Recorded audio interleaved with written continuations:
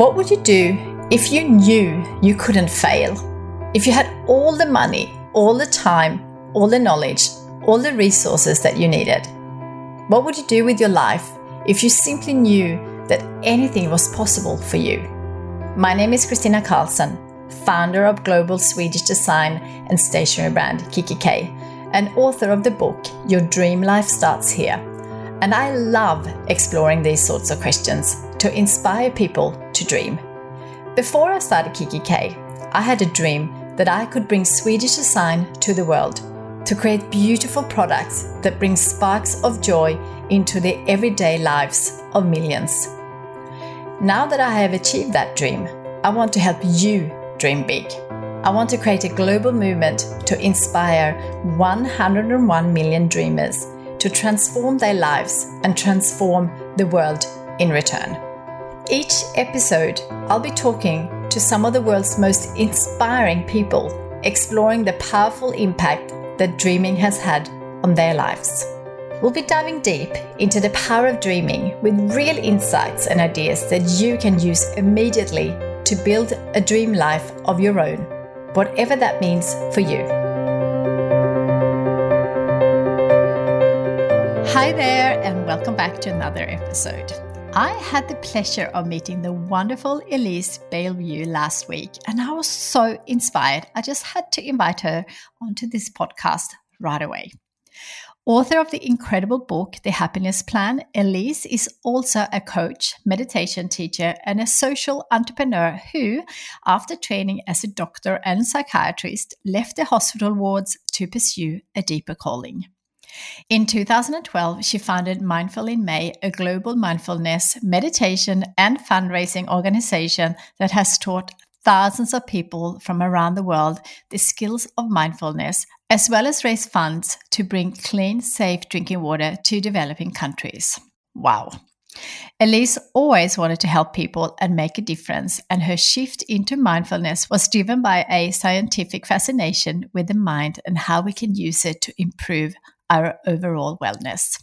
There are so many wonderful, inspiring moments throughout this episode where you will hear all about Elise's journey, as well as the importance of community in all that we do, the science behind meditation, why we should meditate, and the benefits it can bring to your life, how mindfulness may assist in reducing anxiety and depression, tips on meditation, especially if you have never meditated before, the benefits of kindness, simple ways to incorporate more gratitude into your life, that it's okay to give yourself a break when you are feeling overwhelmed, and so much more. I can't wait for you to hear this episode, so let's get right into it.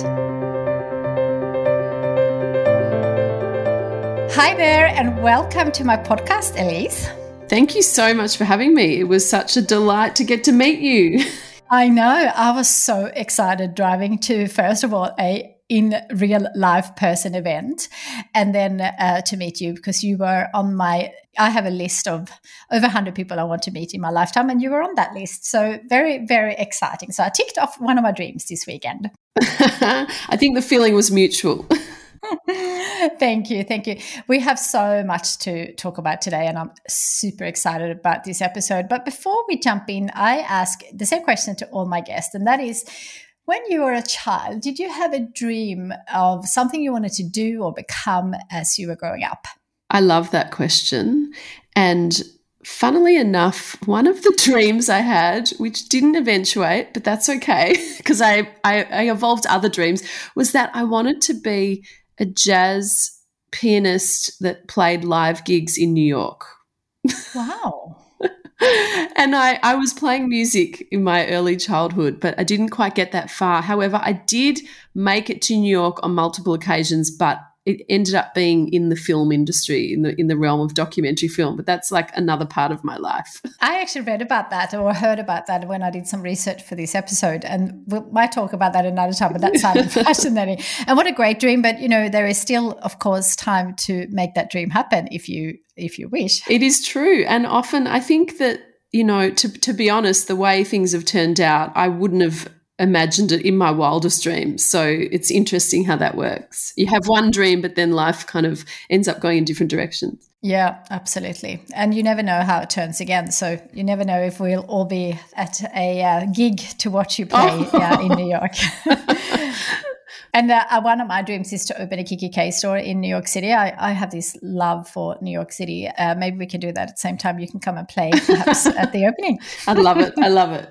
Okay, so before we dive into all the things talking about Mindful in May and mindfulness and meditation, I would love to hear a little bit about your story. I loved hearing about your story over the weekend, and obviously having read your book, because you started as a doctor and then started your own business. And I meet so many people who are doing it this way, and it's fascinating because I started my business very early, and I absolutely love meeting people who thought they were on the right path and then changed their mind. So I'd love to hear a little bit about your story, and then we'll dive in more to your new venture.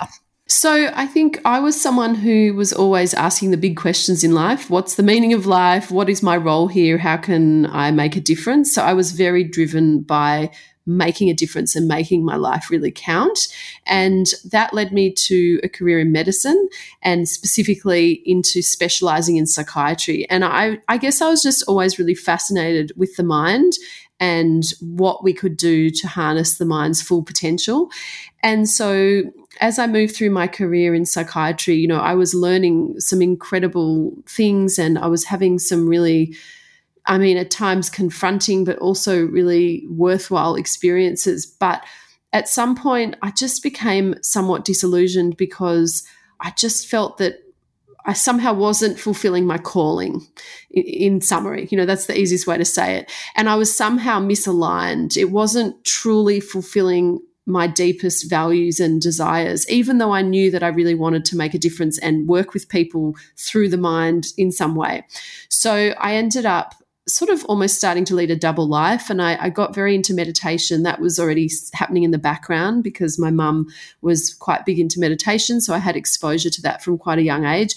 But it wasn't until I was more stressed in life and had more demands that I turned to meditation and started getting really interested, going on silent meditation retreats and becoming really fascinated. And it turned out that provided me with this kind of window into something that I was yearning for, which was to really study the mind and understand what we can do to optimize our minds and to really flourish.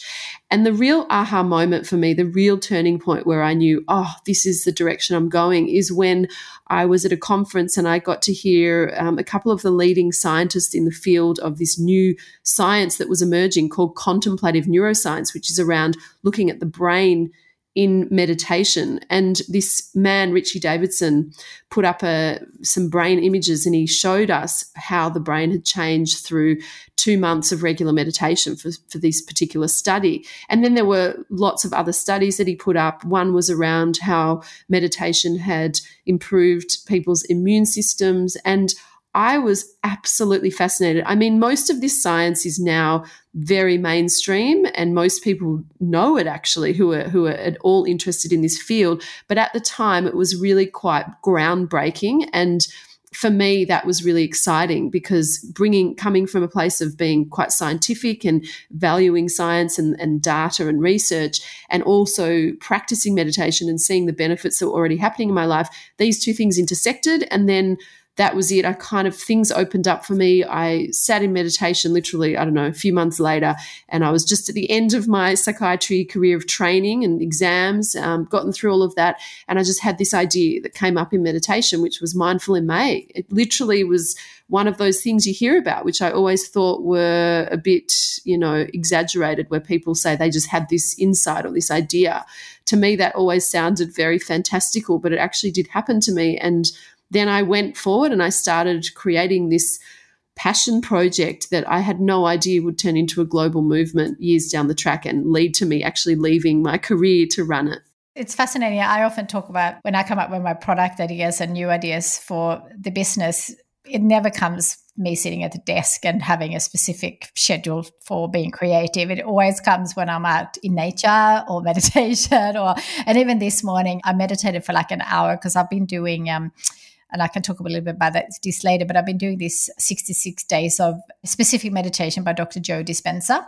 And I just had so many insights. And sometimes you feel that it doesn't happen every day, of course. So then you think, is this really making a difference? And then all of a sudden today, I just had so many insights and so many ideas. And it's absolutely fascinating. And I always encourage people to really get out of the everyday stuff, to meditate and be in nature and silent retreats and all those kind of things that is a little bit out of our comfort zone, perhaps, if you're not used to it. And then all the ideas will start coming to you. It's just absolutely fascinating.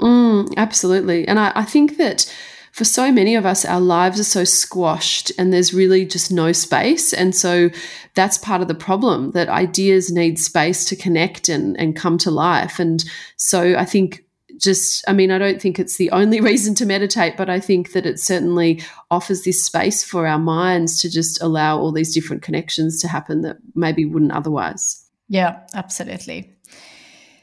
So after meeting you this weekend and hearing all about Mindful in May, and obviously May is coming up, I was just so first inspired of all the work that you're doing, not just because what it benefits everyone who is actually attending it, but all the amazing things you're doing to support others in need. And I'm doing something very similar with Dr. Tara Trent in Africa. So it was really resonated with me. But tell us, there might be some people who never heard about Mindful in May. Yeah. So look, Mindful in May is a global annual online mindfulness meditation fundraising campaign. And it really it's targeted at people who are either completely new to meditation and really need everything from the beginning, the guided meditations, the science, and really to have a hand holding them through the month to ultimately get them to make meditation a habit. But it's also for people that are more experienced that need a reboot, because we all know, even being regular meditators, that it's really easy to fall off track. And so we have lots of people always coming back to do it each year. And Mindful in May really brings together the world's leading experts in the field of meditation and the brain and relationships. And I offer these kind of every second day you get an interview that really distills the work of this person and offers you sort of actionable, doable practices that you can bring into everyday life. And in addition to that, you get a daily guided meditation from different guest experts and teaching on how to overcome the common obstacles that come up inevitably when you're starting or continuing a meditation practice. And I think the key thing that really distinguishes Mindful May from so many of the other amazing things that are out there, and there really are so many resources, is that it is a live event that's kind of happening once a year, and thousands of people around the world do it together at the same time. And it's also for something that is bigger than yourself. And so there is this real energy about it that people talk about that really carries them through the month. And I think that's really unique. And also there's kind of an interactive opportunity where I'm inside the online community and you really get this opportunity to ask your questions and have things answered rather than just using an app by yourself. The other thing is that, I don't know, many people I ask, they say, oh yeah, I've got that app, I downloaded it, it's good. The problem is I have trouble using it regularly. And I think one of the things I've learned is community is one of the most important things for us as humans. We are wired to connect. And so if we harness that tendency to want to connect and put ourselves in a community that are doing the same thing that we want to be doing, that share our vision and our values, that amplifies our efforts by thousands fold. And that's what I've found is really the key to why Mindful in May, I think, is so resonant and powerful for so many people. So I'm a meditator and I did a course many, many years ago, and that's when things really started to happening for me. It wasn't until I really did like a proper course and actually practiced twice a day that it then became part of my daily life. But I know some people are really struggling with meditating on a daily basis. But before we go into how people can do that, can you please tell us why we should meditate and the fascinating science behind it? Yeah, so I think why we should meditate. I think that's a really important question because there's so many things that we can do every day that it's really important that you have a clear motivation and reason of why this is important to you. And that might be different for so many different people. And for some people, it's because they've just reached this point of stress and suffering in their lives and they just need to change things. For other people, it's that they are working at really high levels and they are constantly trying to improve the way they do things and they want to optimize the way their brains work. And so that's how they come to it. But I think just simply turning to the science is a really powerful window into the why for people, particularly those that are kind of a little bit on the fence and not sure about it and think that, I've heard meditation's really good, but, I don't know if it would work for me. I can't stop thinking. That's one of the big myths, therefore I'm not going to be very good at meditation. But I think the science was what completely captured my heart and soul and drove me forward around this. So there's thousands of research studies. Some of the ones that I think stood out to me were, again, citing Richie Davidson, who ended up being part of the program a number of years ago. So he did a really interesting study which looked at how meditation can actually change your gene expression. So we know that genes are not fixed. The volume on them turns up or down depending on the lifestyle choices that we're making for many of the genes. And so there's a gene that codes for inflammation in the body. And we know that inflammation is really bad and it contributes to various chronic health conditions like autoimmune diseases, diabetes, like so many different things. So in his study, he found that a day of mindfulness practice was actually enough to change the gene expression, particularly reducing inflammation in the body. And I thought that was just extraordinary because when you think about it, it's a practice that you're doing with your mind. And so the fact that this can ripple down and actually have an impact on your genetic expression, to me, was absolutely mind-blowing. And it speaks to the way that meditation really taps into that mind-body connection and really has beneficial echoes throughout the whole body. That was one research study that really stood out. I think another one, because I came from the field of psychiatry and, I was working with clients that were suffering anything from, schizophrenia to depression, anxiety, but anxiety is such a common issue in our society right now. And there was another study, fascinating, that looked at people with anxiety disorders and they put them under brain scanners and they saw that the size of their amygdala, which is in simplistic terms kind of the fear center of the brain, these people had very large amygdala, so a larger volume, which meant, tendency to be more worried. And after a number of months practicing mindfulness, they actually put them in the brain scanner again and saw that their amygdala had reduced in volume, which suggests that there's less activation of that worry center. And there's been lots of meta-analyses, which are really high quality research around mental health and mindfulness that have showed that mindfulness can significantly reduce the symptoms of anxiety. And also in the field of depression, which I think is fascinating, it actually has been shown in some studies to be more effective than antidepressants in keeping people who've had multiple episodes of depression well. That is clearly not a statement to come off your antidepressants, just, have to say that. But I think the point is that there is rigorous science showing that this practice is a really, really powerful technique to learn for your mental health and your physical well-being. Yeah, I absolutely love that. And I love that I think you stated over the weekend or in your book that you are so interested to help people thriving, not just surviving. And I think that it's, life is so short. So we definitely want to do whatever we can to thrive. Yeah, absolutely. And I think for many of us, and I'm sure most of the listeners can relate to the idea and own the idea that our minds can create so much added suffering and stress in our lives. Like there's already enough challenge out there that we have no control over. And so mindfulness is really a vehicle to greater resilience as well. It's really this capacity to manage the mind when it's under stress and not add to the suffering that already comes inevitably when we are human beings living in this uncertain world.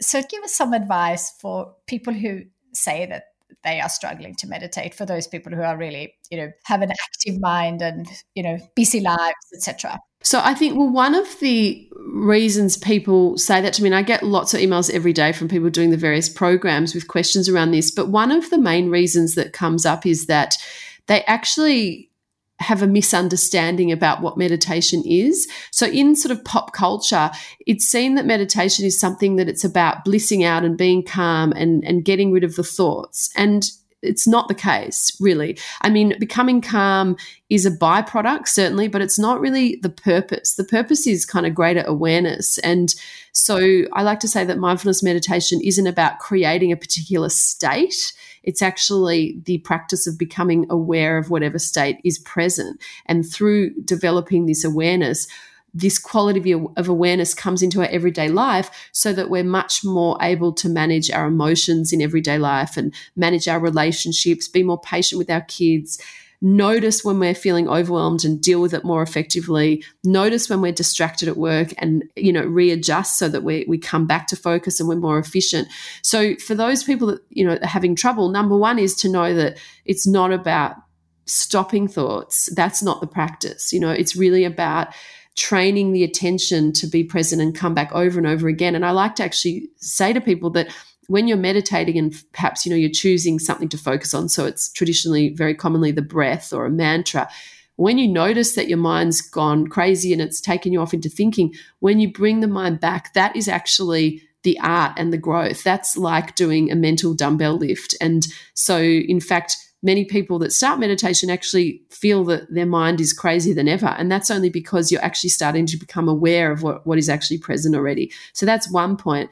The second point is that obviously the more you meditate, the bigger the benefits, similar to physical exercise. However, I've designed Mindful in May in particular to really meet the needs of people that are just overwhelmed and really don't feel that they have the time, and really to start smaller and then build the habit. Because for some people, yes, like you mentioned when you started, it was the 20 minutes twice a day that really gave you that boost and that sort of motivation and the benefits. But for many people, that might not be available to them, or even it might be, but they don't think that they can do that. So my invitation through the program I run is 10 minutes a day, because it's kind of hard to come up with an excuse that you don't have 10 minutes in a day.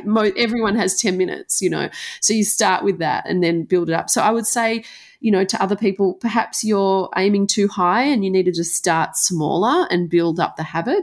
We had an expert in Mindful in May, BJ Fogg, who I'm sure you've read his books. He's incredible, the habit formation guy. And, I loved his analogy of the tooth flossing. And he says, if you want to start making tooth flossing a habit, just floss one tooth to begin with. And I'm really a big fan of his work. I believe it really works, to start small, create tiny habits and build on them.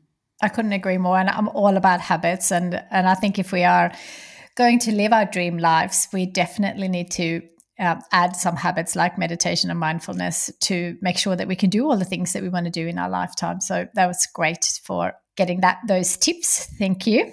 So if people are listening to this podcast after May, you have written a great book, The Happiness Plan, a 1-month mindfulness guide to reduce stress, improve well-being, and transform your life. So tell us a little bit about that, because that's kind of like a Mindful in May program that you can do anytime. Well, exactly. And that's really how it came about, because I had lots of people that would kind of miss Mindful in May and then be really annoyed and think, oh, well, what else can I do? What are you offering? So it was an opportunity that came up to kind of, in some ways create a Mindful in May for all months. It's different because it's not interactive and you obviously don't get a lot of the different resources that you get through the online program of Mindful in May. But I think it's a really accessible book that's jam-packed with kind of the science that inspired me, but I make it really accessible to people that are not sciencey, and also offer sort of daily mindfulness practices that you can integrate in your life. Because mindfulness, it's not just about doing, 10, 20, 30, 40 minutes of meditation and then that's it.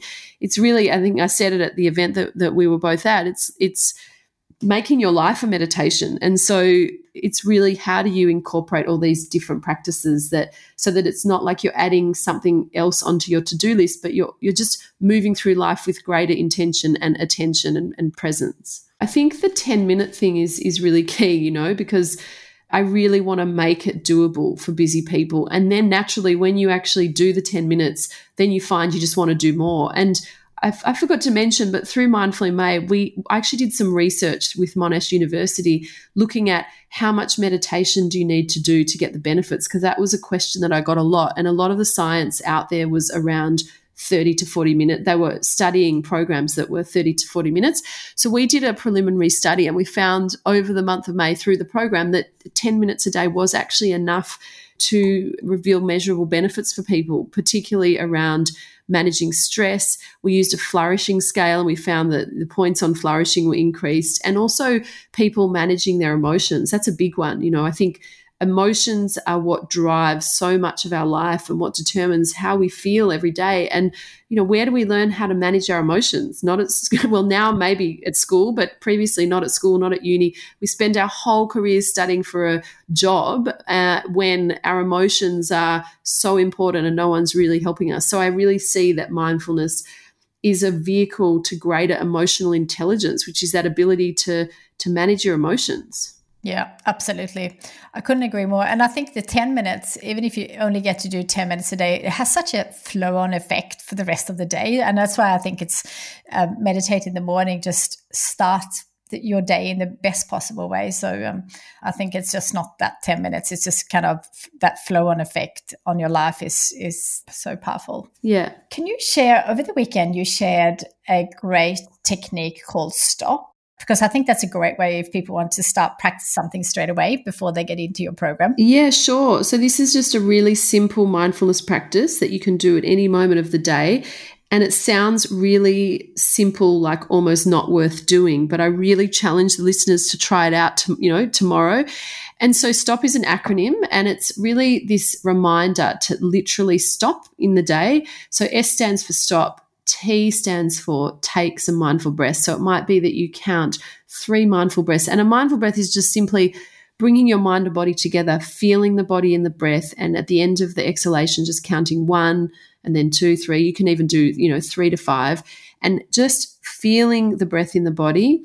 And then O is observe. So it's observing what's going on in the body and what's going on in the mind. So it's literally like scanning through the body, noticing if you're holding any tension, which usually when you actually do this practice, you discover you are. So actively releasing that and just letting it go, and also observing what's going on in the mind. And I often add a sort of question like, what is called for in this moment? What do I need in this moment? And it might be that you stop in the middle of work and you realize you're completely distracted. So what do I need? I need to get back into focus. Or I gave the example when I was working in emergency departments. It was really true and quite funny that I set my alarm. So I advise people to set their alarm and put stop kind of alarms through the day every hour or so.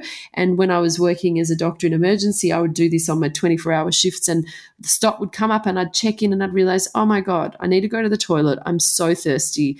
I just have to actually stop and eat something. I haven't stopped for, 5 hours. So, and the point here is that it's just that, mindfulness, the word in the ancient scriptures and the language actually means to remember. It's defined as either to remember or to familiarize. So to remember, what is it? It's actually to remember, to be mindful, to remember where you are, what's going on in this present moment. And we're just not very good at stopping and sort of gathering our attention into this moment. And so when you do this mindful stop practice throughout the day, what you're actually doing is you're giving yourself an opportunity to kind of recalibrate and get back on track, both mentally and physically. And so what you find is that the accumulated stress of the day is extremely reduced, because you're kind of redirecting yourself and getting yourself back on path by putting in these intentional pauses and stops in your day. Especially for those people who are multitasking people, and I could be part of that for sure. Yeah, so can I. Even though I've been doing this and teaching this, I don't think it actually stops multitasking, but it actually, what it does is make you a lot more aware of when you're in it, so that you can actually get out of it. Yeah, absolutely. So what do we do then when we realize here we are again, and I see, and I'm absolutely guilty of it myself, but I also see a lot of people, especially now with mobile phones, where we're sitting on something and then the phone comes in and we kind of feel we're definitely addicted to our devices. So what can we do to kind of really focus? I know you're talking in the book about the Pomodoro. I don't know if I say that right. Yeah, the Pomodoro technique. Yeah. Yeah. So tell us a little bit about how we can reduce our multitasking in life. So, as I say, I think the more you practice this kind of mindfulness meditation, the more that your awareness gets strengthened. And what I mean by awareness is just your ability to know what you're doing from moment to moment. And when that's activated, then you're actually just much more present to life. So as I said, you're catching yourself in the multitasking. Or for example, for those that most of the population that is addicted to technology and social media, it might be that you're then able to catch yourself at nighttime when you're on your phone, scrolling numblessly, on social media. And you light up, your awareness lights up. You're like, oh, hang on a sec. What am I doing here? Do I really want to be doing this? Is this actually aligned with what I most value? No. And so it's like it acts as this kind of earth, this kind of fuse where it gets you out of that tendency of multitasking. So that's one thing. I think the other thing is really scheduling time in your week to review how things are going and what you would like to change or not, and actually using environmental design to help in an intentional way. And that's kind of mindful living, like really looking at, when I go to sleep, where do I want my phone? When I'm working, am I turning my phone off? What techniques or practices can I implement when I am working to kind of stay focused? And that was the thing that I described in the book, the Pomodoro technique, but also just this mindful working where you put this sheet of paper next to you and you set, 30 minutes I'm going to focus. And if things come to mind, you just write them down rather than being taken off into other, silos and tangents. So those kind of things. But I think when you know the science of multitasking, which is that we know it just isn't actually effective. It just isn't effective, and there's lots of research around that. And B, that it actually increases your release of cortisol, so you're actually creating greater stress in your body. Sometimes, that can help, knowing that the science, even though you feel like you're being more effective, you're actually not. So that can help kind of be a motivator as well. I get scared when I read all that research because I have definitely done a lot of multitasking in my life, but I'm definitely more aware of it, and reading what it does to your brain as well is definitely want to reduce that. Yeah, there was two research studies around this topic. I can't remember who did them, but they were pretty funny. I mean, one of them showed that the amount of multitasking across a week kind of in an office loses about 8 hours per week. And the other one was that multitasking, because every time you multitask and you shift your attention, there's a time in which it takes for you to focus back on the other activity. So that was the loss of 8 hours. And then the other one was that that it was the equivalent of something about marijuana smoking and the mistakes you're actually going to make through multitasking was equivalent. But yeah. The other thing that we are focusing at Kikki K at the moment is kindness. And I love how you have kindness as part of your book, but I love to talk a little bit about how we can be kinder to ourselves, because I think we are our worst critics. And I think being mindful and practice meditation definitely helps being kinder to ourselves. So I'd love to hear your thoughts on that. Yeah, so there's, again, so much science around this, particularly and specifically around the area of a type of meditation called loving kindness meditation, which sounds a bit woo-wah. And I have to admit, when I was introduced to it, I was a little bit aversive. But basically, this is a meditation practice whereby you are using your imagination and you're generating good feelings towards yourself, and then you're bringing to mind people in your life, both close to you and then more distant, and kind of sending them an intention of may you be well, may you be happy.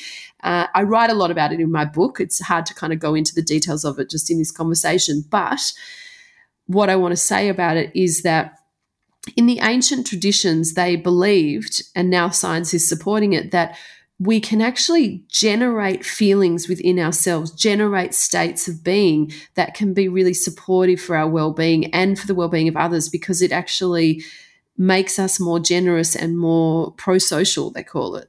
And so this particular loving kindness practice, they've studied it and they've found that this practice really improves literally the beating of our heart, like through the nervous system. It's shown to increase vagal tone and and improve our heart rate variability, which is a kind of a sign of cardiovascular health. And that comes from the work of Barbara Fredrickson, who was part of Mindful MA a number of years ago. And so, yeah, it's just fascinating that, I mean, you were talking about kindness, and I think it's just really interesting to me that doing these practices which are about kindness both to ourselves and to others is good for us on a physical level. And I think part of being kind to ourselves is to practice more gratitude.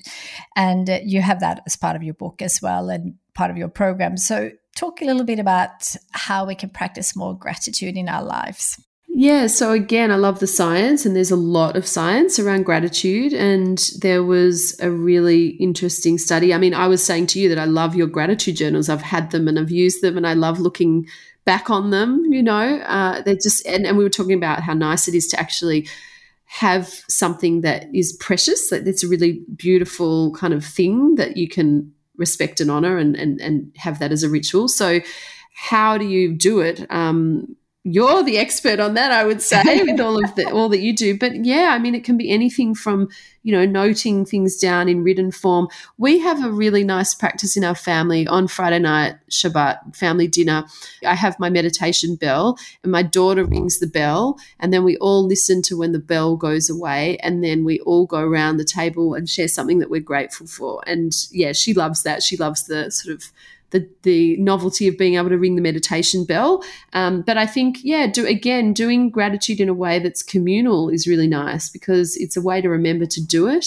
And I think that the study I was going to talk about was, yeah, just that there's been lots of work around letter writing and writing letters. I think this was done at Stanford around recording what you're grateful for, or even writing a letter to someone who you feel grateful for.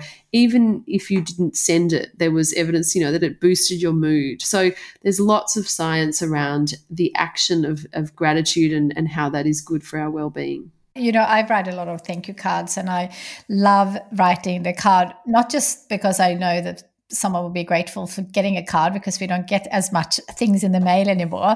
But it's also such a beautiful ritual to have when I do it. Often I do it in the morning, and I often do it on Fridays, because that's kind of my day of no meetings, etc.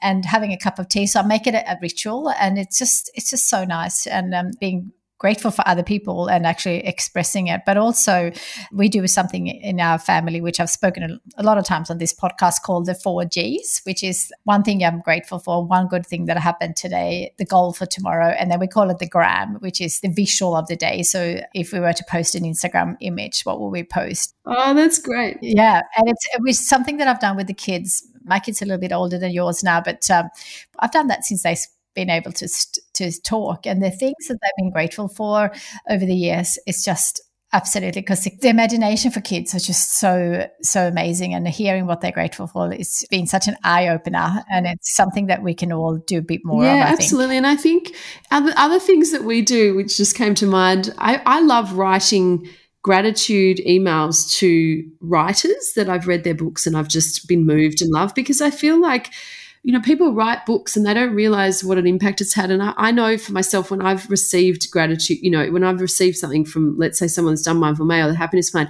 it's so touching and it really makes a difference to my day. And so I've started doing it now with my daughter. So we've written some letters to authors of some of the children's books that she loves. And it's just so nice. I think it's a really nice way to like teach that appreciation as well. Absolutely. And one thing that we always done with the kids is actually thanking doctors and nurses when we go to, you know, if they're unwell, because I think they, you know, as you know, work so hard and are often, dealing with stressful situation, and often, I think, forgotten about being grateful for. So we always thank our doctors and nurses. Oh, God, especially these days. Yeah, I can only imagine.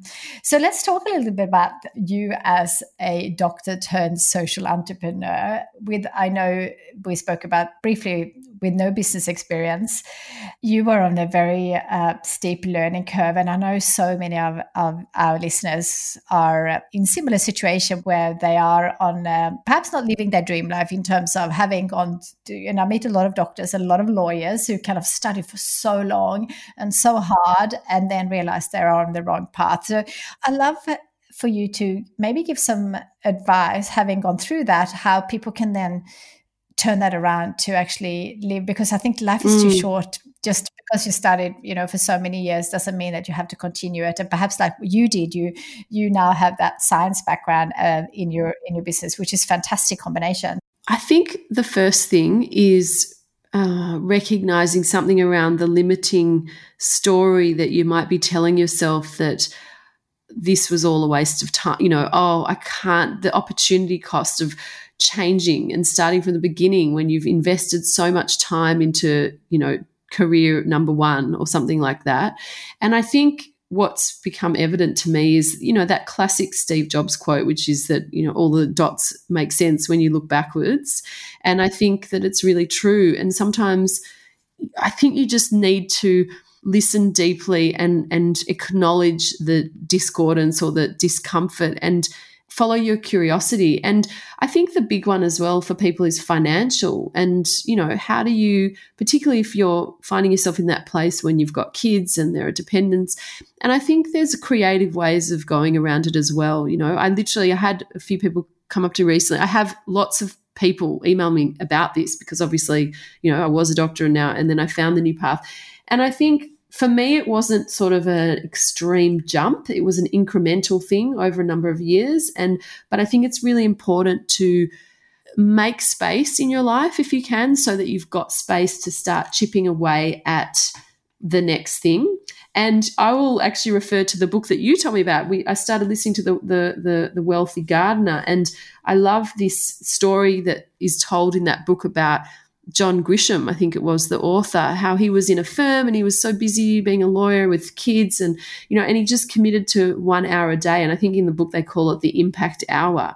And I think that's just so underestimated, how much you can achieve, when you put that impact hour aside to your next pivot.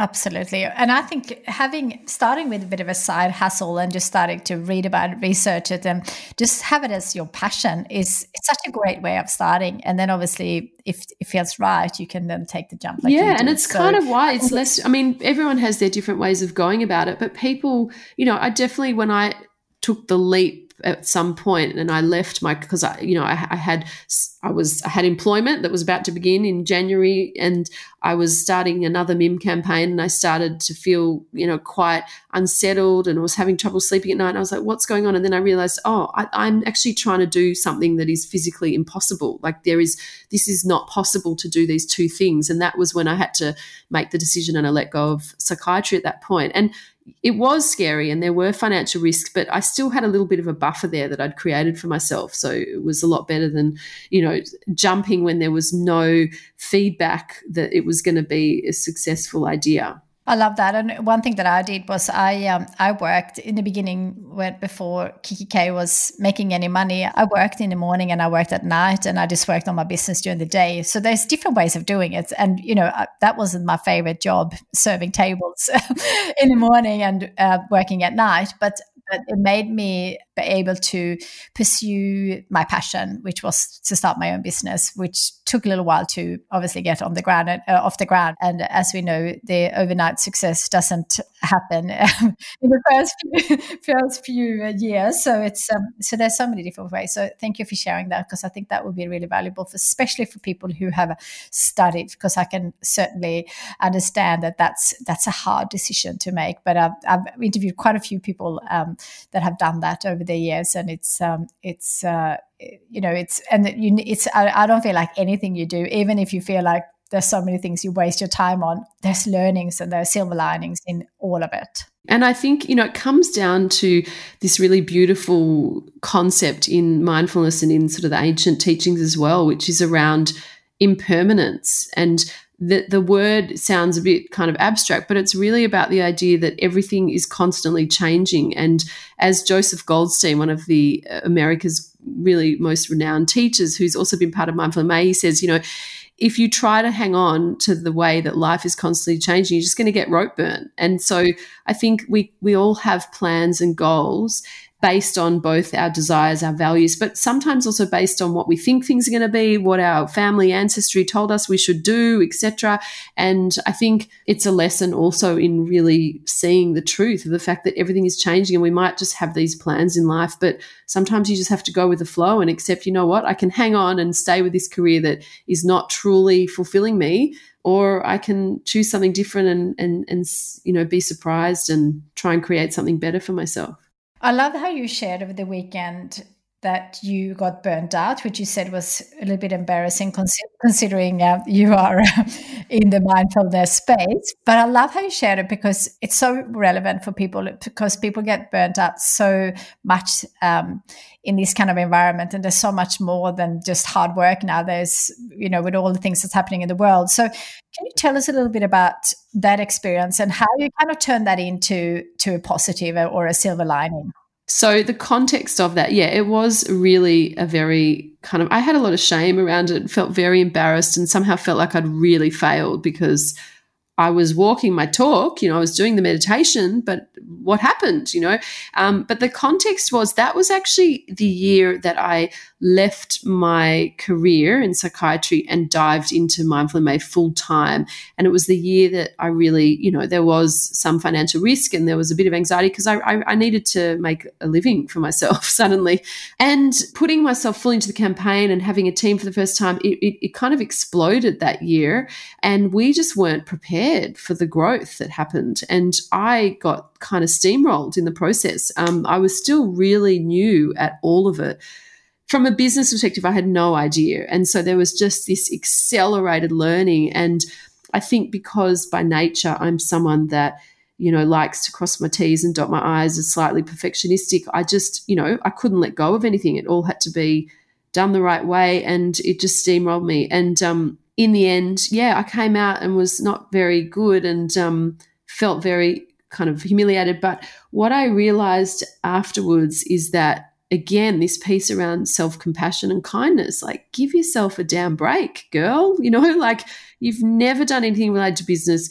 You've jumped out of this career in psychiatry. This thing's gone crazy and exploded unexpectedly, and you're kind of in it, and it's got this engine. And so there were two realizations. Number one, give yourself a break because, you were trying to do your best. Number two, meditation does not compensate for a life and decision-making that is kind of not balanced. But I did have a lot of compassion for myself because I was trying to kind of, not spend too much money so that it was all safe. And it was, it was juggling a lot. And in retrospect, I would have taken more financial risk to get more help so then I wouldn't have had to be such a workhorse and then I wouldn't have burnt out. But these are the things you learn down the track. So, and the other thing that happened that was really good is that one of my highest values is integrity. I just find that is so important. And so for me, it was like, okay, how do I go back to this community, email list, like 1,000 people around the world, and kind of own this and integrate this. And it really was a great teaching, and I just shared honestly about it, and people were really, just understanding. And I think people really respected that I could share that honestly how I was feeling. Yeah. Yeah, absolutely. And I think it's such a good point because, 10 meditation, if you do, if you work yourself to the ground, 10-minute meditation is not going to help. And it's the message around really looking at life in a holistic way, and it was learning the hard way. I think that there's this thing around money I'm very curious and interested about because I don't think it's spoken about, particularly amongst females, directly enough. But, there is really this very primitive thing that happens around money to survive. And when you're doing something that's also like got a fundraising aspect, it's a juggle, and there's a huge amount of learning in business when you've never done anything before. Oh, this has been so good. I want to finish up with a few quick questions, but before we do, I would love for you to share what you think for people who are not living their dream life right now, what to do to change that. I think a few key things that come to mind straight away are, number one, get help. Seek people out. write an email to someone that inspires you, ask them out for coffee, ask them if you can pay them for an hour of their time just to pick their brain, if it's because sometimes lunch isn't, people are so busy. Really be bold and outreach to people and find a coach, get the help that you need, because it's really easy to be stuck in your own limited beliefs and stories and stuckness. So get out of the stuckness and take proactive action to outreach to people. Couldn't agree more. I talk about that often, so it's really amazing. Thank you. I'm such an avid reader, and I found out over the weekend that you are as well. So I'm always interested to know, do you have a favorite book and why? This question makes me anxious because I'm like scrolling through my Kindle library in my head and I'm like, oh my God, what's the book? Okay. 2 came to mind, so I'll just share them. Kelly McGonigal, The Upside of Stress, was a phenomenal book, which even though I had studied the brain and the stress response and what have you, what I learned in her book blew my mind, and it's really science-based, and it's all about how the mindset that you have in relation to stress actually impacts the way upon which stress affects your body and your mind. It's a must-read. And all of her books, actually. She was part of Mindful May last year as well. I love her. So that one. And the other one that's more of a kind of soulful book is The One Life We're Given by Mark Nepo, who's a poet and kind of spiritual seeker. Fantastic. Thanks. We'll link to those 2 books. Thank you so much for sharing. On the weekend, we talked a little bit about my morning routine, but I'd love to hear about your morning routine. I'm in a bit of a transitional point with my morning routine because my youngest has just started sleeping a little bit better at night. So prior to that, my morning routine has been kind of get up to the screaming of my baby who's, woken up a few times through the night and kind of get to it. And meditation for me has actually been moved to the middle of my day and the end of my day because the morning was just not workable at all because I decided that having read Matthew Walker, his book on sleep and learning how important sleep is, I was not willing to sacrifice sleep to get up early and meditate in the morning. So I did it in midday and the end of the day. So right now my morning routine involves getting up, trying to go and do some exercise, and then basically coming home and getting the kids quickly to school and all the rest of that. And then I find that my more self-care routine time has moved to the middle of the day when my kids are one's asleep, the other one's at school, and I get to do some meditation and kind of reflection. Yeah, fantastic. And that's a really good point because people say, how do you manage my morning routine? Because I get up really, early. I said to you, is there a 5 or a 4 in the front of the alarm? And but I actually wake up naturally now because it's my routine, and I love my morning routine so much that the nighttime is not as important to me. So I'll go to bed early. But I think it's so important because we are all in different stages of life, and especially if you have young kids, that was very different back then. So I think that was really good that you shared that because sleep is so important, more important than a morning routine. So if you get a good sleep, it doesn't matter when you have your morning routine, and it doesn't matter where. I like to call it my midday routine. Yeah. Perfect. I love it. So yeah, I should maybe just talk about routines, not morning routines But I must say there is something, when you told me about your routine, I did think, okay, aspiring. I'm aspiring because I do actually think there is something quite unique and special about those early morning hours when the whole world is asleep. I really do. And I've been there. I have had times in my life when I've been up at in those early hours, and it's somehow, it's very special. I would love to know if you have a favorite Kikki K product or a favorite stationery product. I'm a devotee to the Gratitude Journal. Fantastic. Well, this has been so amazing. The last question is, if you could give yourself one piece of advice to your younger self, say, late teens, what would that advice be like? I was going to say, chill out, it'll all be okay. But another piece of advice would be, take more healthy risks, I think.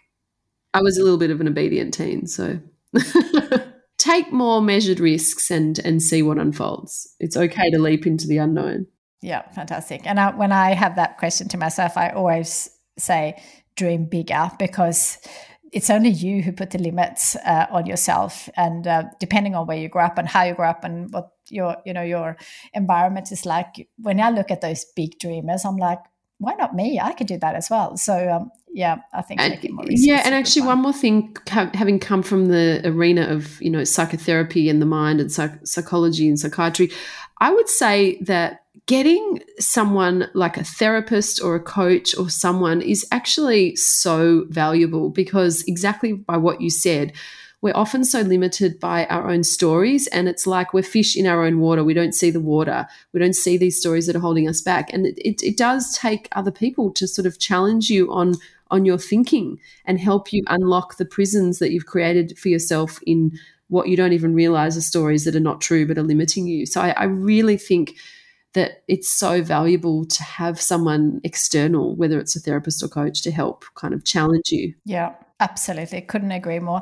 That is the most perfect way to end this super inspiring conversation. Thank you so very much for first taking your time. I know it was very kind of last minute, because I really wanted to get you on as soon as possible to inspire as many people as possible to join your amazing, not just for themselves, but also what you are doing in terms of giving water access to people around the world. So thank you so much. It's been so inspiring, and I am definitely going to be in Mindful in May, and I can't wait to hear all the interviews and do all the meditations. And thank you so much. And I also just wanted to, share it back to you and say it was such a pleasure meeting you, and you've been a real inspiring figure in my mind as well. So yeah, thank you. And I look forward to so many more conversations, offline and online. Me too. Thank you so much. Wow, Elise is such a wonderful inspiration, and I really hope you found as many pieces of wisdom in this episode as I did. I'm such a lover of meditation, and I truly feel the benefits from it in my life every single day. I have also read Elise's books, The Happiness Plan, multiple times, and I encourage everyone to read it if you haven't already.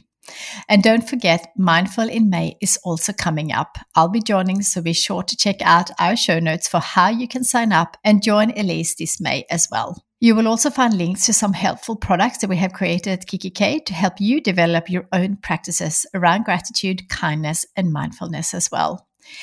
If you love this episode and have been inspired to make any positive changes after hearing it, I would love you to join my private Facebook group, Your Dream Life Podcast, so you can share and learn with a group of like-minded listeners. We have so many inspiring guests lined up in the coming months, so please remember to subscribe so you don't miss any, and don't forget to tell us what you thought by leaving us a review. I love hearing from you, and I'm so grateful for all the comments, so thank you. I also do talk a little bit about habits, so if you want to join my habit challenge, just go to yourdreamlifestartshere.com. And if you want to see more what's happening in my world, you can always follow me on Instagram at Christina Kikki K. Thanks for listening, and until next time, dream big.